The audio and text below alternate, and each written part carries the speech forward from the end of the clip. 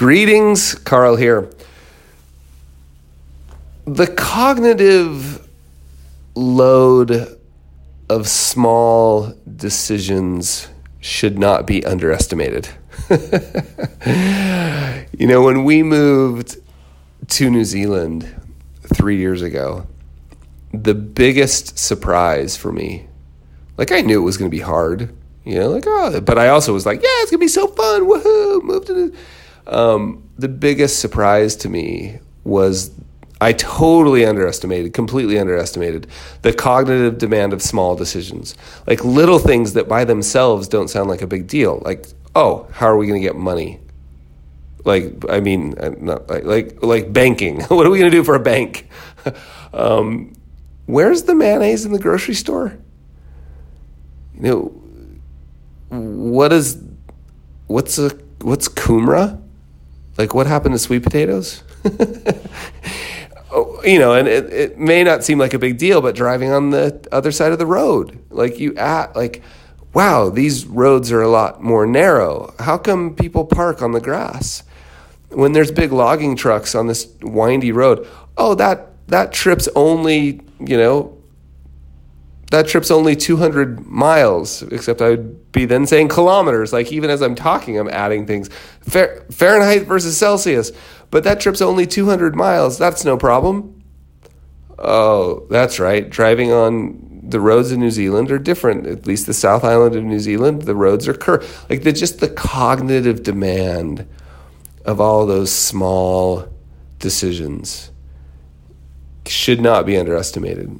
Dealing with that kind of the cognitive load of small decisions, especially uncertain decisions, like running a business or,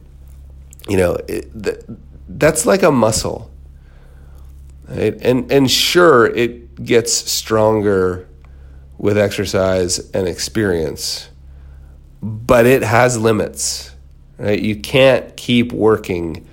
I don't know if you can. I can't keep working under the sort of load, the cognitive load of those decisions endlessly without it doing some damage, without me needing a period of rest and recovery.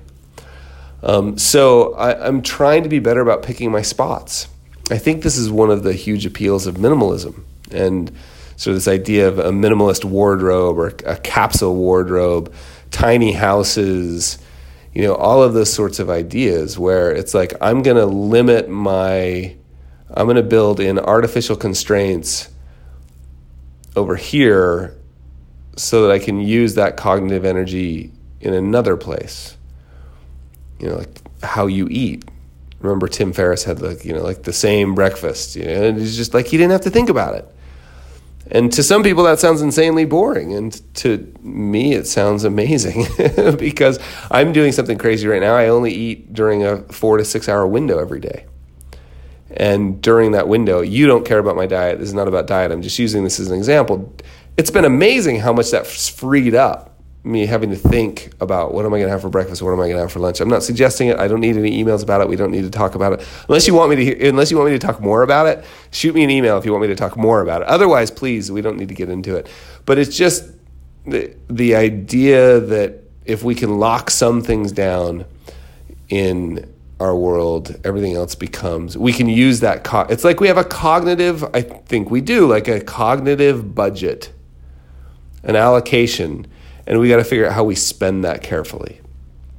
And I was talking to the founder of a company a couple of days ago, and he's been running this venture-backed company they've been working on this for like 5 years now. And he said, he moved to a small apartment specifically because of this. He's like, I needed one thing that was easy, locked down, right? So tiny houses, capsule wardrobes, minimalism, all of those things. I think the appeal there is not that you're like limiting yourself. It's that you're saying, no, I want to spend maximally, right? Like time and energy and money. I want to devote it to the things that I really care about right now. And I'm going to lock down some of these other things because you can't do it all. Right? This sort of ability to make these small decisions has its limits. And so I'm really sort of working on picking my spots.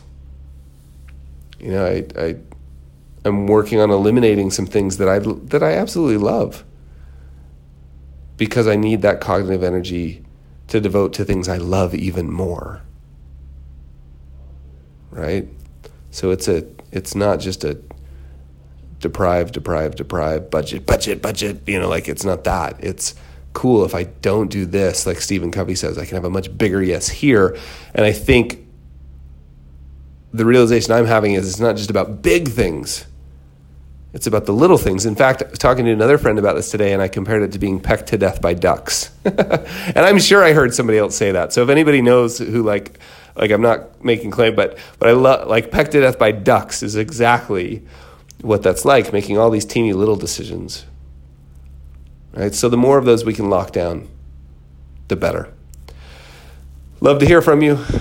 hello@behaviorgap.com is the email address. hello@behaviorgap.com. And to my friends outside of the United States, behavior is spelled the American way with no U. So just IOR at the end. behaviorgap.com. hello@behaviorgap.com. Talk to you soon.